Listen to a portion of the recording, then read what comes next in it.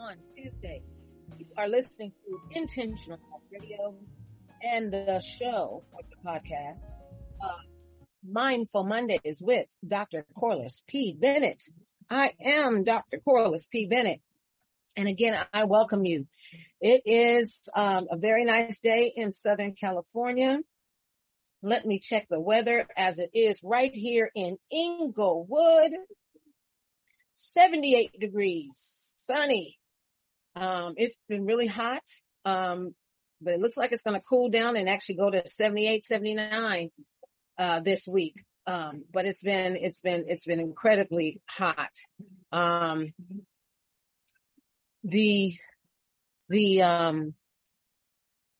Well, we're in that back to school mode. Definitely. Last week I'm still tired. If you guys could see me, you would see how tired I look because it's all in my face. But, last week I did a 3-day orientation and a training one of the evenings, and my body is still done. D-O-N, stick a fork in me.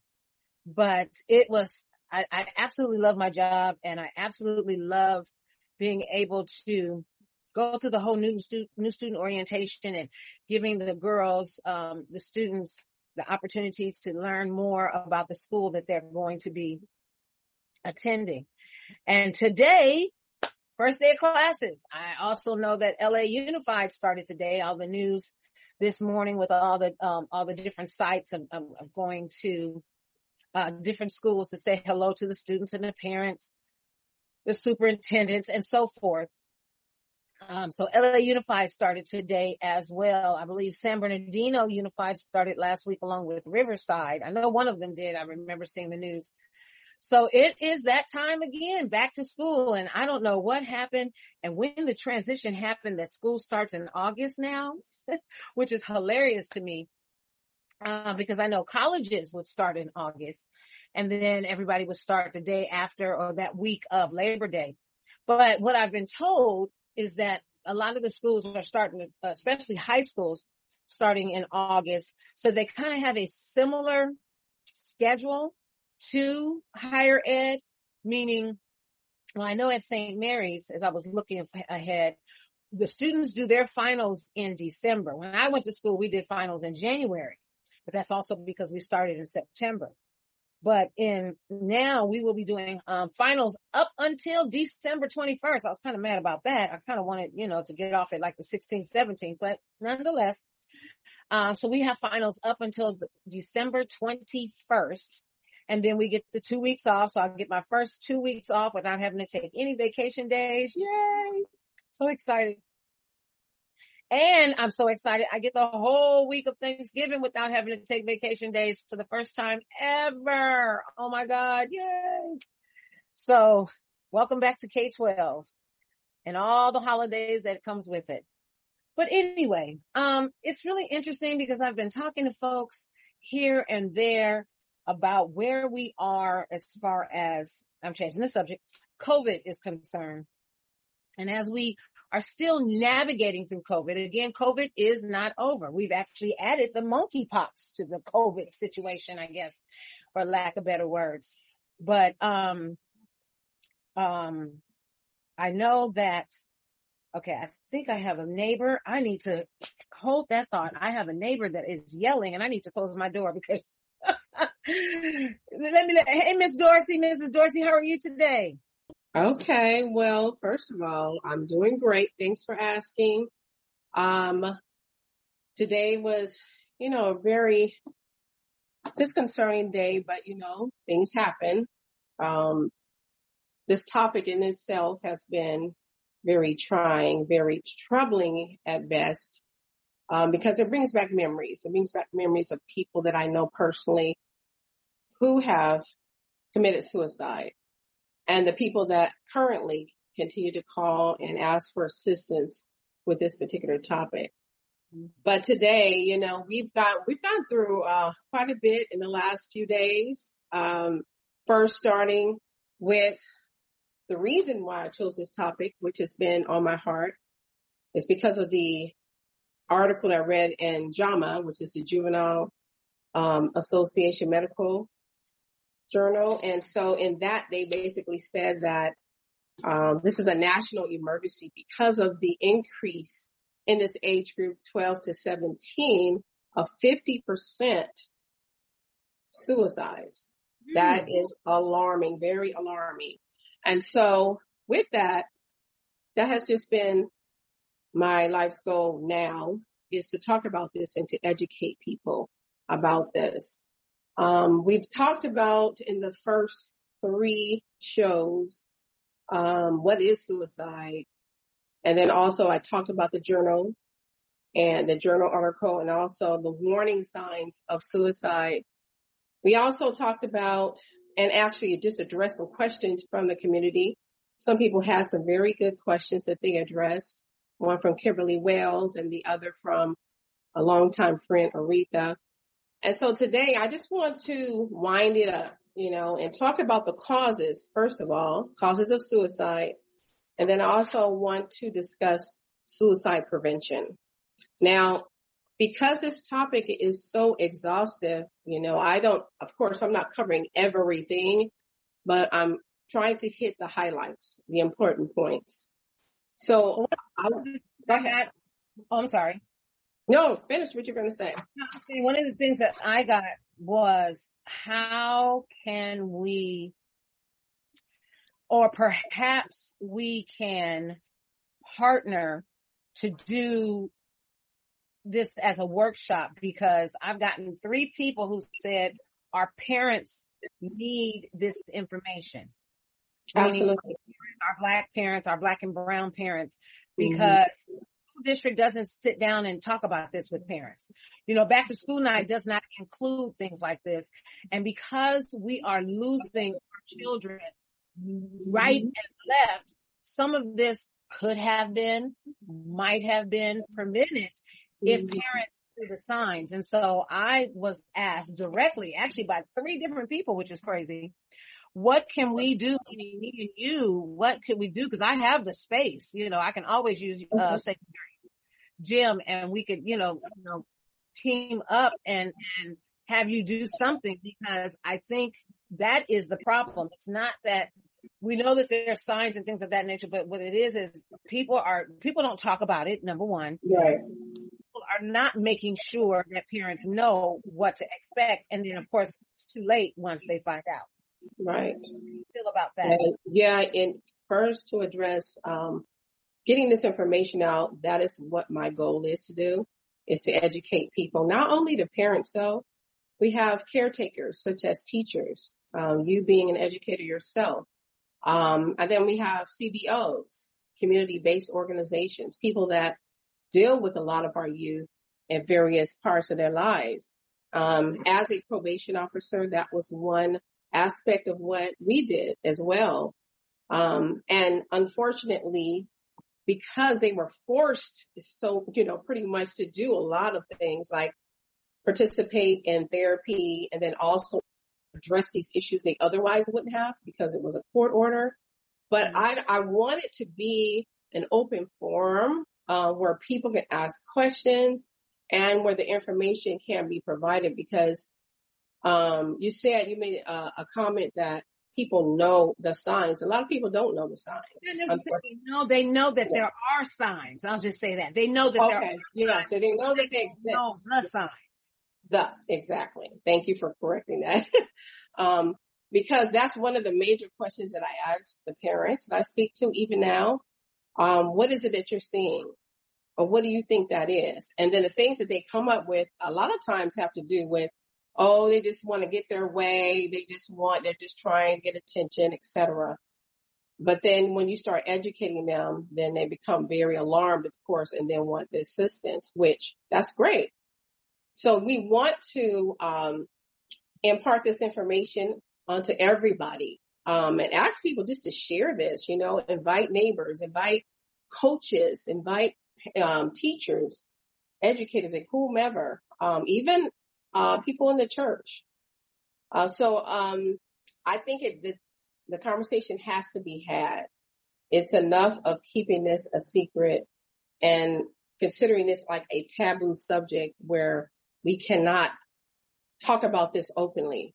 as though if we talk about it, then it's going to cause them to commit suicide. That is definitely a myth. That is actually not true at all. So, and you're right about that. As I think back, my longest tenure would be USC, where I spent 20 years. Mm-hmm. And I did the first 3 as a senior assistant admissions director, and then the latter 17 being over the Black Cultural Center. So I dealt with everything. Students come in with this issue, parents calling me with that issue. And in that 17 years, as I'm thinking back, no, it's not in that 17 years, but since working in that and since working at USC, I know Black, 1 male, 1 female, that committed suicide. And I had to think about that for a second. Something you just said made me think about that. And I was like, wait a minute, you know, and I wasn't close enough to them to be in their circle to know if there were signs per se. One was in Chicago, and that just happened last year in July, August. And then the other happened while I was at USC, a young man, who, you know, you think when you see people, they appear to be okay. Great. And how, you know, why did they commit suicide? He had a hit TV show, and I'm trying to think of his name right now. Oh goodness. He played, Joan Jett. Oh, the young Joe Jessen or something like. I know who you're talking about. Can't get the title correct. I knew him personally, and when that hit me, I damn near fell out my chair at work. I just was wow. Because he was on Rizzoli and Isles. I don't know if you watched that show. No, I didn't. I've heard of it. He was one of the investigators on Rizzoli and Isles. For whatever reason, his name is escaping me. I can see his face just as good. But he committed suicide. And it was just like, what? Like, you would think that someone who has a TV show, whatever, you would think that they're successful, that they wouldn't be contemplating things like that. And you never know. So that is why when we're talking about this as an epidemic between the 12 and 17-year-olds, you know, this high school or these school age versus a college age student, a whole other set of structures.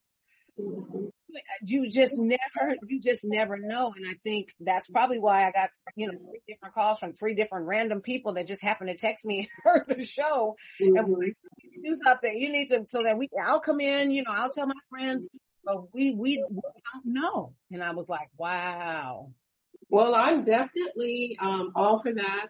We'll talk later about how to set that up.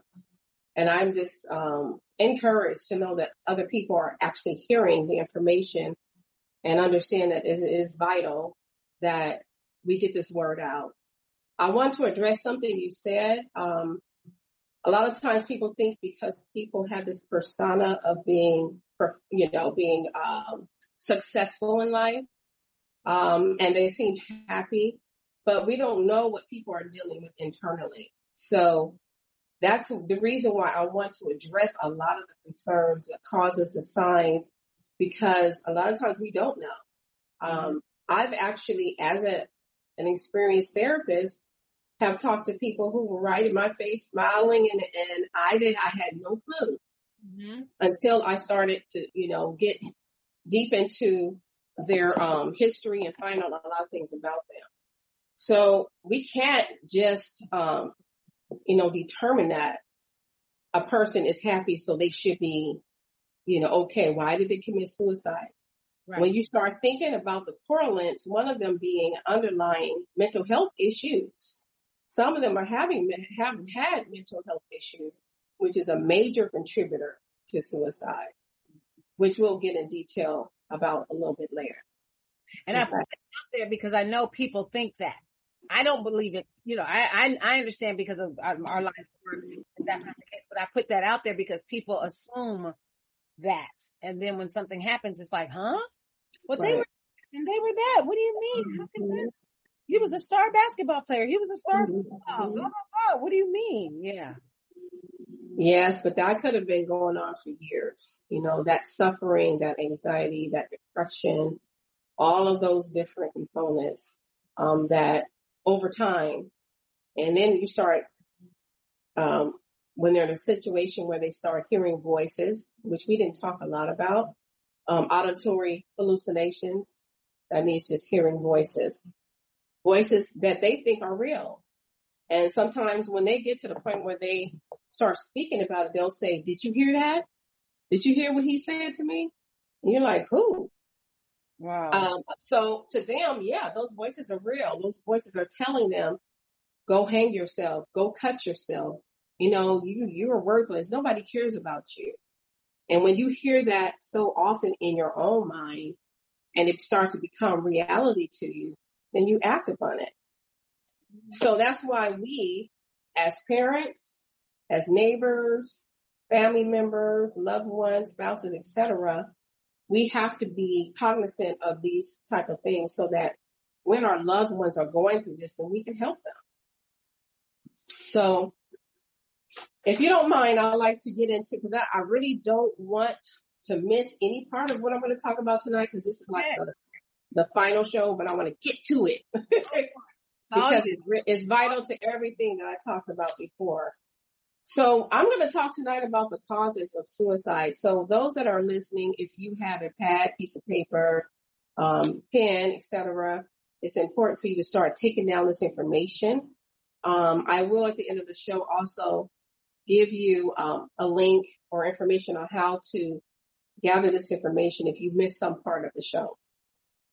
So once a comprehensive physical exam and a mental health assessment have been completed, then there has to be a diagnosis, which will be made by the treating clinician. So we use the word clinician, and that means psychologists, psychiatrists, therapists. We all are trained to give a diagnosis of our clients. And so what we do is once we complete that complete assessment, which we call a psychosocial diagnostic assessment, that's really not important. That's just what we call it. So we're gathering information about personal history, family background, school, psychological background.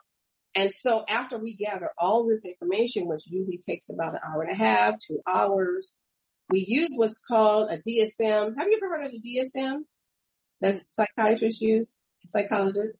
So I have one. I'm sorry, I'm turning my back on you, but I think it's on the shelf here. If not, I'll get it later. But it's a really thick, at least 3.5-inch manual that we use. Diagnostic Statistics Manual. And so it's revised probably every 2 to 3 years because there are some mental health conditions that were in the DSM before, but they have removed them, or sometimes they will add some that weren't in there before. Prime example, years ago, I would say, I think it was DSM-4, is when they removed this diagnosis for people that were considered gay, for instance, lesbians. That was considered a mental illness for years until recent. Yes, that was diagnosed as a mental illness. So they moved that one out and no longer considered a diagnosis. So it changes a lot, and that's why it's important for us as clinicians to know what's in our DSM-5, what's considered a mental health issue. And so after we diagnose them, we just then determine what's the best type of treatment. Sometimes a treatment can be therapy, like talk therapy. And then if it's real severe, like if you have a condition like bipolar, then of course you would have to have that talk therapy along with medication, because that helps control that diagnosis, that issue.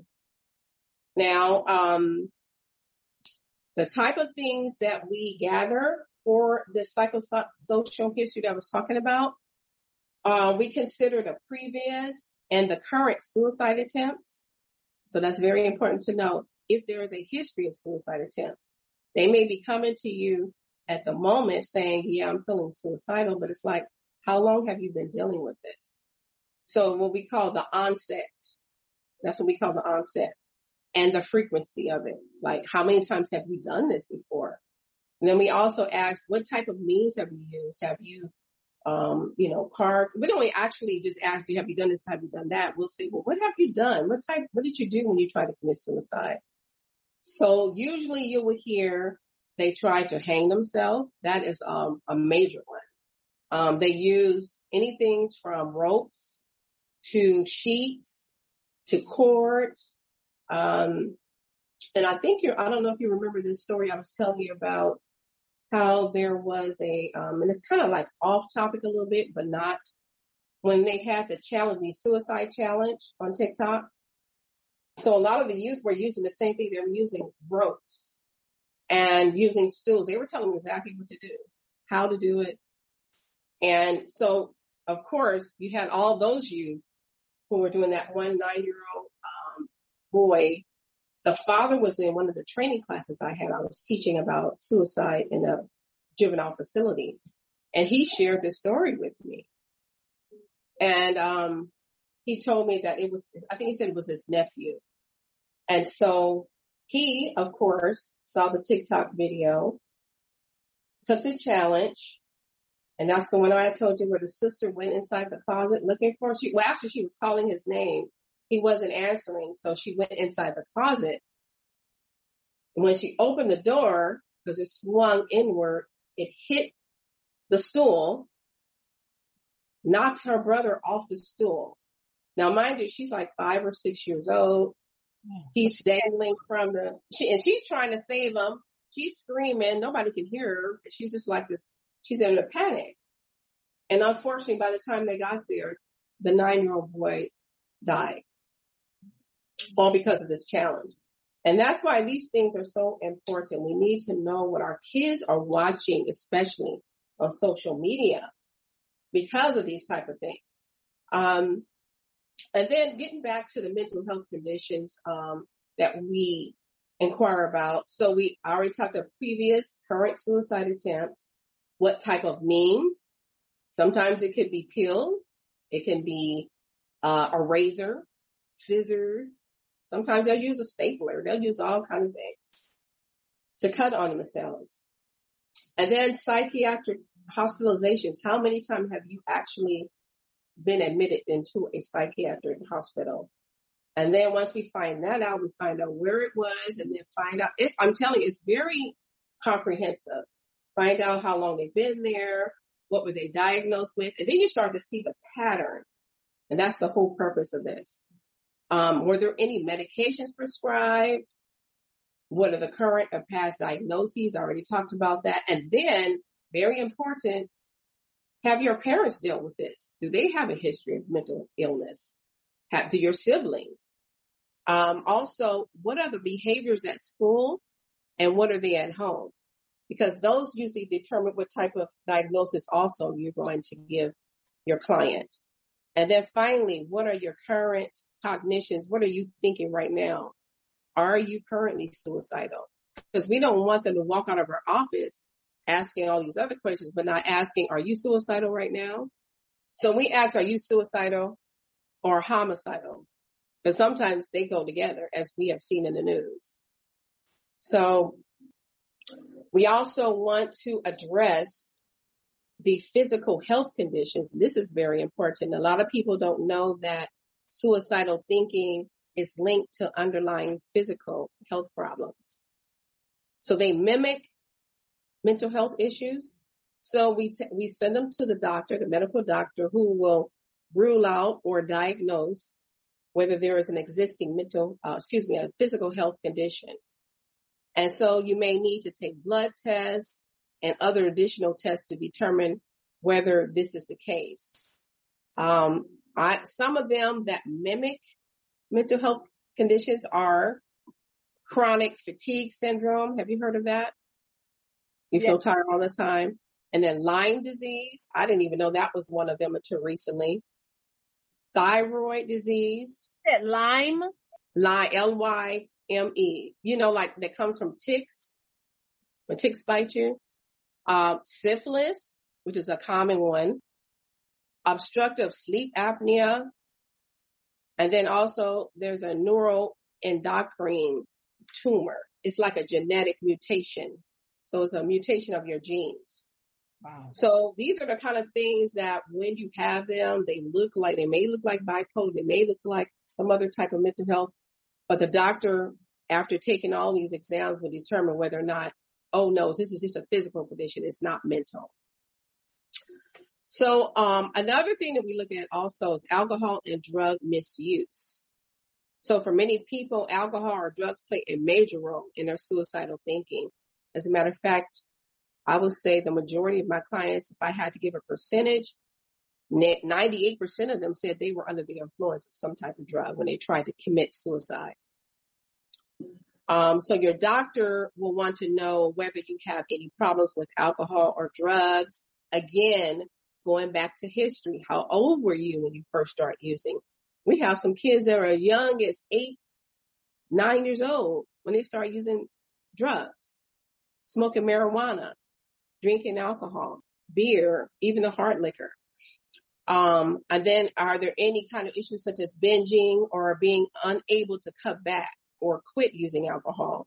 So they may say, yeah, I've been doing this for a long time, but I've been struggling with it. That's a red flag. Oh, they've been struggling this for a long time. Yeah, they may have an issue with drug use or alcohol use. And then many people who feel suicide need treatment to help them stop using alcohol or drugs to reduce their suicidal feelings. So we'll address that issue first, because we can't address the suicide until we address what's causing it, the underlying condition, which is the alcohol use or the drug use. Because many of the drugs will cause you to feel depressed. So when you're in a depressed state, what are you thinking about? Possibly committing suicide. Then those thoughts start coming over, ruminating in the mind and starting all over again. Any questions? No, I'm just. Okay. And then so finally, medications. So in some people, there are certain prescriptions or over-the-counter drugs that can cause suicidal feelings. So you must tell your doctor, and that's why the doctor does like an extensive background, like what kind of, you may see it 100 times every time you go, but there may be a time you're using something different that may be affecting your mental health. So that's why they have to ask this. They have to do a screening, a real thorough screening. You have to tell your doctor about your medications that you take, to see whether or not they're linked to your suicidal thinking. So with suicide prevention, it is very important. We're going into now that prevention of suicide. It is very important to know the side effects of drugs that have been prescribed to you or your children. Sometimes people, they'll say, you know what, I've been feeling a little depressed. I'm feeling a little sad. Do you have any kind of medications to give me? And sometimes people will give other people their medications. You cannot do that. People, please stop doing that. Because a lot of times what works for you will not work for me. Right. Everybody's different. So there has to be a major screening that goes on. And if you're taking some other type of medication coupled with this other medication that you're not even prescribed to, then it can cause a negative reaction and sometimes lead to death. Very important. So I want to share this research by, they call it U Chicago Medicine. And so pretty much what they do, they test various medications to find out what the effects of them are. And so on November 4th of 2019, they reviewed 922 prescriptions that were taken by almost 150 million people. And this is over an 11-year period. So this is like a very large longitudinal study. And so they uncovered that 10 of them were associated with an increased rate of suicide. When I read that really alarmed me, because a lot of times medications are taken for various reasons, but if you don't know the side effects of them and you take these things and then you start wondering, like, why am I feeling like this? You start questioning certain things, but you don't question your doctor because sometimes a doctor may not even know. So you have to bring that to your doctor's attention. You start to feel, if you're a person is always happy, outgoing, energetic, and then all of a sudden you have the opposite feeling after you start taking medication, go back to that doctor and let them do another screening, because more than likely they're going to either take you off that medication or, prescribe a different medication for your condition. And see, and that part right there requires you also to be in tune to yourself. Absolutely. And that's why it's important for you. So busy doing everything that we're not in tune to our own things and not even realizing that we could be killing ourselves and don't even know it. That's so true. I'll say, I don't mind. I'm sure my mom, I don't know if she's listening, but if she is, I'm going to use her as an example, but it's not a mental illness situation, but it was a physical issue. She was taking, medication for, and because she was taking it for one condition and not knowing that she actually was, how can I say this? I'll just say this. It was for, hypertension. Mm-hmm. So obviously the medication is for high blood pressure. And so because she wasn't taking her pressure every day like she's supposed to, at that particular time, her pressure was low. But then she was taking high blood pressure. So it had the opposite effect to her. And it started to affect her in ways that she didn't know what was going on. And thank God she had the insight to say, I need to go see my doctor. And so the doctor said, stop taking the medication this immediately, because it was causing that condition for her to feel faint and feeling like something just wasn't feeling right. And it's the same thing with the, what we call psychotropic medication that's given to you for mental illness. So in addition to, in this research, they found that 44 drugs were identified with the potential to prevent suicide attempts. Okay, now that was interesting too. So 44 drugs of this 922 had the potential to prevent suicide attempts, including many with a black box label from the FDA warning of their association with suicidal behavior. So the FDA said one thing, but yet in this study for 11 years, they found out 44 of these drugs can be helpful in preventing suicide. Go figure. Also, including in this study with these drugs, that there was a decrease in suicide. And these are other drugs such as folic acid. Have you ever heard of that? Folic acid before? Yes, it's normally used as a simple vitamin, often prescribed to pregnant women. Mm-hmm. And then also, they didn't name these next two I'm going to tell you, but one of them was an antihistamine, okay, that also was found to help prevent suicide, the thoughts of suicide. And then a Parkinson's drug as well had the same effect. And then finally, there were 10 drugs that showed a statistically significant increase in suicide attempts that are commonly given, and I'll just say this, in my field of psychiatry, these pills that I'm going to name to you are currently, and even in the medical field as well. So one of them is Vicodin, which is normally used for painkiller. Xanax. Wait, this is the list that does what? These are the ones that shows an increase in suicide attempts if you use them. Increase, gotcha.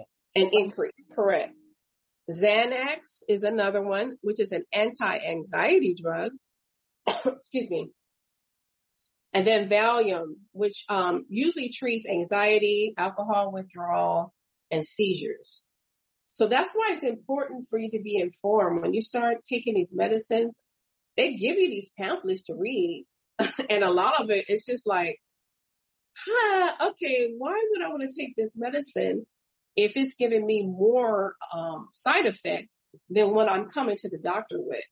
And whenever a doctor prescribes me anything, I just read it. It may take me, 15 minutes or so. That's, but that's your life. Because you don't want to put your life in jeopardy. So it's important, especially when you have young children whose systems are not strong enough to be able to deal with these type of medications. So you're going to have those after effects or the side effects. So I want to talk too about, we talked about the research, and now we're going to talk about being informed. That's important. I talked about that. Reading any of your labels on any medication. If it's not on there, you have the right as a patient to ask your doctor, what are the side effects, the common side effects? Many times they'll tell you, or they'll direct you to some type of pamphlet and give you the literature. It's important for you to know what they are. So read the latest literature on suicide and participate in events such as this one. You can go to YouTube. They have many videos on this subject. Some are good, some are bad. But I always say go to the experts because they know. And then of course, if you know of a therapist that you can talk to, or which I'm going to get to the end, I'll show you some links you can go to and also some hotlines that you can call. And then also be proactive. This is really important because this is your life. Like you were talking about, we have to take action and do what's going to help us, right? Because if we don't do it, who else is going to do it? So being proactive means taking action once you see some warning signs. If you start noticing that you're sleeping a lot, or you're feeling like this melancholy kind of attitude, you're feeling sad, don't want to eat, and then you start thinking about, wow, when's the last time I took a shower? Because that's one of them too. Or you start drinking a lot when you never used to drink before, or you drank, but when you're in isolation, you're drinking a lot more, using drugs, those type of things. And then another thing I would say is keep important information handy, such as the hotline information that I gave out last time. I'm going to give it out again. Or names of people that you can call on in the middle of the night. When you say, you know what? I'm having these thoughts again. I need you to talk to me. Some people say, I need you to pray for me. Call your priest, call your pastor. Call someone that's important or close to you in those times. And so any questions before I go on? No, this is, we need this. Okay. And so, I'm going to close it out with this, getting help. This seems to be the most difficult part for most people. Just actually understanding, first of all, I have a problem. It's okay to say, I have a problem. I need to address this. I need to call my general physician and ask for a referral to a therapist. Just allow them to just have that first initial visit with you. Have that discussion to find out what's going on, because this very action could save your life, or the life of your child, or the life of a loved one. So warning signs, like we were talking about before, aren't always obvious. And they may vary from person to person. So you may see some people who look despondent or act despondent, or acting, they may see their eyes might be glossy. You're like, wait a minute, what's going on? Because usually that's a sign somebody's under the influence of something. It's like, are you using? Because I'll ask people flat out, are you using? Have you had some alcohol or drugs? Not to be disrespectful or anything. You can pull them to the side and talk to them. Just tell them, I'm just concerned. And then some people make their intentions clear, like I said, while others keep suicidal thoughts and feelings secret. And those are the ones where we hear about somebody because we see this happen, especially on TV. There's a persona that you're this big superstar and you have all these riches and you got all this. Like, why should you be upset? But again, it has nothing to do with what we acquired.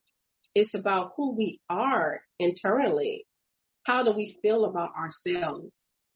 When we grew up, did we grow up in a household where we were always told we were nothing? Were we abandoned? Were we mistreated? Was there some type of rape or molestation, physical abuse, emotional abuse? These are the kind of things you have to understand, because sometimes people just don't tell anybody about that, and they think they can deal with it, and they go through life with layers and layers and layers of stuff that they have not addressed. All this trauma. And then, we probably have to do a whole nother segment on trauma when we talk, to these parents who live in these neighborhoods who see trauma every day. That's a whole nother subject that a lot of people are dealing with and that affect people mentally. So I want to share about getting help. We talked a little bit about this too. I think I'm going to share these 3 again in case somebody did not receive this. So if you need to write this down, please get a pen, piece of paper. You never know who may need this information. So the first one is the National Suicide Prevention Lifeline. And that's a toll-free number at 800-273 and the word TALK, TALK. I'll say it again. National Suicide Prevention Lifeline, 800-273-TALK. The other one is the Crisis Text Line. All you have to do is text hello, the word hello. It can be lowercase, it can be uppercase, it doesn't matter. And you text it to 741-741. And then we talked about NAMI last time, which is the National Alliance on Mental Illness. Please go to their website. They have a wealth of information on suicide or any mental health issues. And you can go to their website at https:// and 2/ the word NAMI, NAMI.org.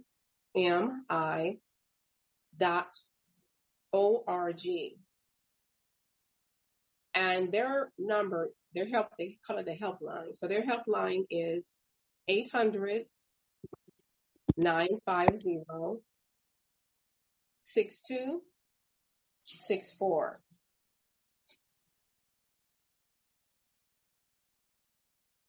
And I had another one. I think it was 988. You just text 988, which is the newest one, very recent one from NAMI, about a week. They've established this new line. It's a national line. Just text 988, and then you will get in contact with someone who can walk you through and talk you through any thoughts of suicide, any contemplation, whatever you need. They will give you the support that you need. And I say it's very important that you utilize these services. Again, if now the kids are back into school, now you can go to your psychologist, your school. You can go to your school counselor if you don't remember who to ask, and then they can direct you. Say, I'm having these issues. I just had a parent that just passed away. Because here again, we're still in the pandemic, right? People are still dying, y'all. People think this pandemic is over. But people are still dying, and these young kids are still dealing with this, being left with no parents, having to be either placed in a system that really doesn't know them, or with a parent, an extended family member. And so their life has just been turned upside down. So guess what? Of course, they're going to have some issues with feeling sad, feeling depressed, unwanted, etc. Another thing, I talked about our clergy men or clergy women in the church. Many of them also have degrees or have certificates in counseling, especially on these type of subjects. So you can contact them as well. And I wanted to talk, do we have a moment to talk about a couple more questions?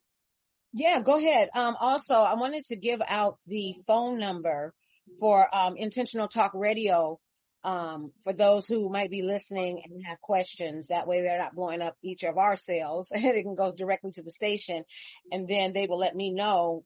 And then that way, if we have enough questions, we can bring you back. Okay, thank you. Questions, That number is 710-1101, 682-710-1101. And that way, we can, if you text out your questions, and then we'll be able to pull the questions, because that's for all of the shows. So then we'll be able to pull the questions that specifically are about the topic we're discussing today. Mm-hmm. And we can have you back where you're just, we're just taking the questions and you're just basically answering the questions and or giving the resources in order to get those particular questions answered. But I still go back to being able to do something for our community here in Southern California, in the LA area. I think that could be a great start. But go ahead. Absolutely. And I wanted to give out my business phone too, because the last time when I gave it out, somebody called me too, and I appreciate that. They know, if they're listening, they know who I'm talking about.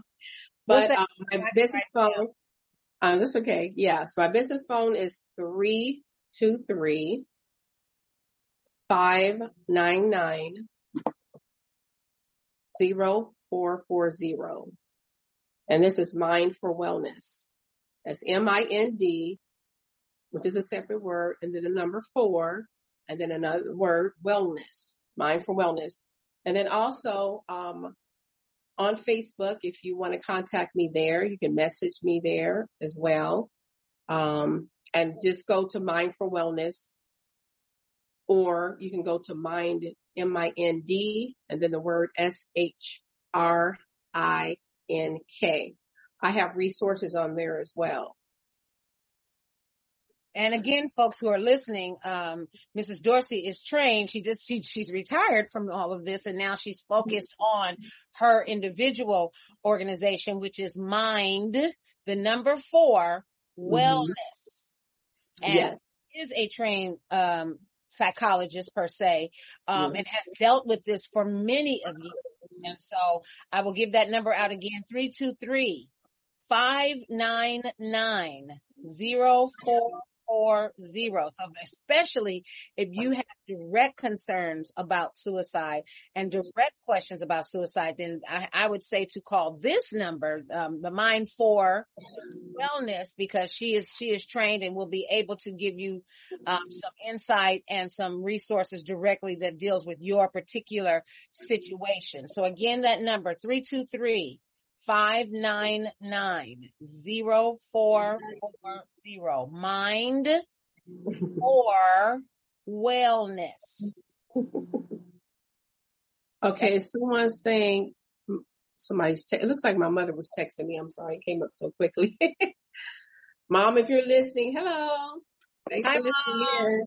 And to everybody else that's listening in.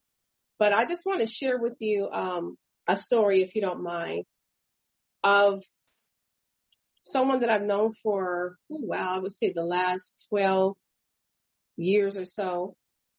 And she called me about one of her, it's not really a grandchild, it's a great niece who has a child who was, I think, 4 or 5 years old. And so she started to describe some behaviors about this kid before she told me what the kid said to her mother. And so when she was talking to me, and what we do as therapists many times is that we start to analyze. I analyze a lot. I start thinking about, okay, this could be that. And then you ask a lot of questions to find out, well, how long has this been going on? Well, this little girl was only 5 years old, but she was presenting with all these different behaviors, like things you would see probably a 12 or 13-year-old do. And I'm talking more specifically like sexual type innuendos. And somebody's probably wondering, like, why is she talking about that? It's because there's a lot of youth that have been molested. There's even some adults that are probably listening in that have been molested as well. And, again, have not addressed that issue. And what happens is with people that have not addressed this particular trauma, it ends up turning into something like a mental illness, because you start experiencing the depression, the use of alcohol, the drug use, and just all these different disruptive type behaviors.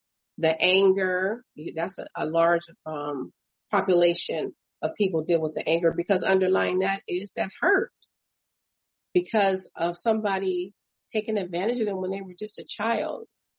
And unfortunately, a lot of the adults don't even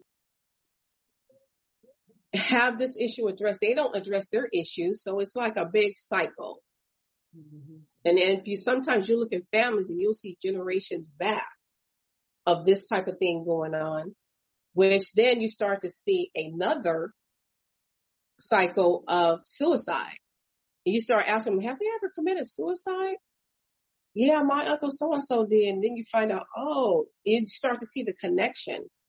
So when you have all these different dynamics going on in the family that have been like taboo, have been swept under the cover, that have not been addressed, then these are the kind of disruptive behaviors you see. People doing things, you're like, what? Why is this person acting like this? When you start to ask what their history's like, then you start to find out what's going on with them personally. And it all starts to make sense. So getting back to this 5-year-old, some things I'm not going to say on air because they're really descriptive. And even for me, thinking that I've heard a lot of my 30 plus years in probation, as well as dealing with mentally ill youth, I have, I really felt for that child. I wanted to say, can you bring this child to me? Because what mom kept doing was putting the kid in the room instead of addressing the issue. You're making this stuff up. This is not true. And this is the worst thing that you can do as a parent, is to tell that child that they're lying. Because there's a chance that child could not be lying. And some of the things that these children talk about at that age, it has to be something that somebody did to them. How can a 2, 3, or even a 4, 5-year-old say this and this happened to me and so did this to me, when many times the mother or the caregiver already knows that this person has done this before? They know that they've heard of something happening before. It may have been to their own child, or it could have been to a neighbor. And then here we are. You got grandkids in the family, and it's still happening. You got to stop this cycle, because I'm telling you, there's a large majority of these youth in this age group that I'm talking about, 12 to 17, that have dealt with those kind of things and that are now committing suicide. And, we just have to be better gatekeepers. That's all I have to say about that. Be better gatekeepers. And communicators. Definitely communicators. Obviously that's very important. Just even if you just say, do you want to talk? That may be the first time that somebody's even said that to them. Like, can we talk? I had a young lady that I used to talk to a lot, and I saw a lot of the behaviors. And I would talk to her just a little bit at a time, because she was really young. She was 6 years old. And she would just do certain things. She would walk a certain way. She would talk a certain way. And it was just, for someone like 10 times, I won't take 10 times, but 10 years beyond her age. And so eventually I just said to her, I noticed such and such and such, let's talk about this. Do you feel like talking? And then she began to tell me everything about her father and what he did, about her mother not believing her. I mean, this is a 6-year-old, very proficient. She talked very well. And so after investigating it, I found out everything she said was true. But guess what? Nothing ever happened to that person, because they never reported the person. It was pretty much get out of my house and that's it. So we have to not only be gatekeepers for our children, but also we have to be proactive in what we do to make sure our children are safe, not only from predators, but also with mental illness. It's real. And when you start going back into your history and your background, I had a conversation with a high school friend actually recently, and she was telling me about this the story. Some people that know me and live in the community know who I'm talking about, so I'm not going to definitely say the name. But he was a grown man, and we were in high school. And so every time I would go to high school, we would all walk down the same street. As soon as I get to this particular street and this traffic light, this man would come behind me and he would sniff me, just sniffing.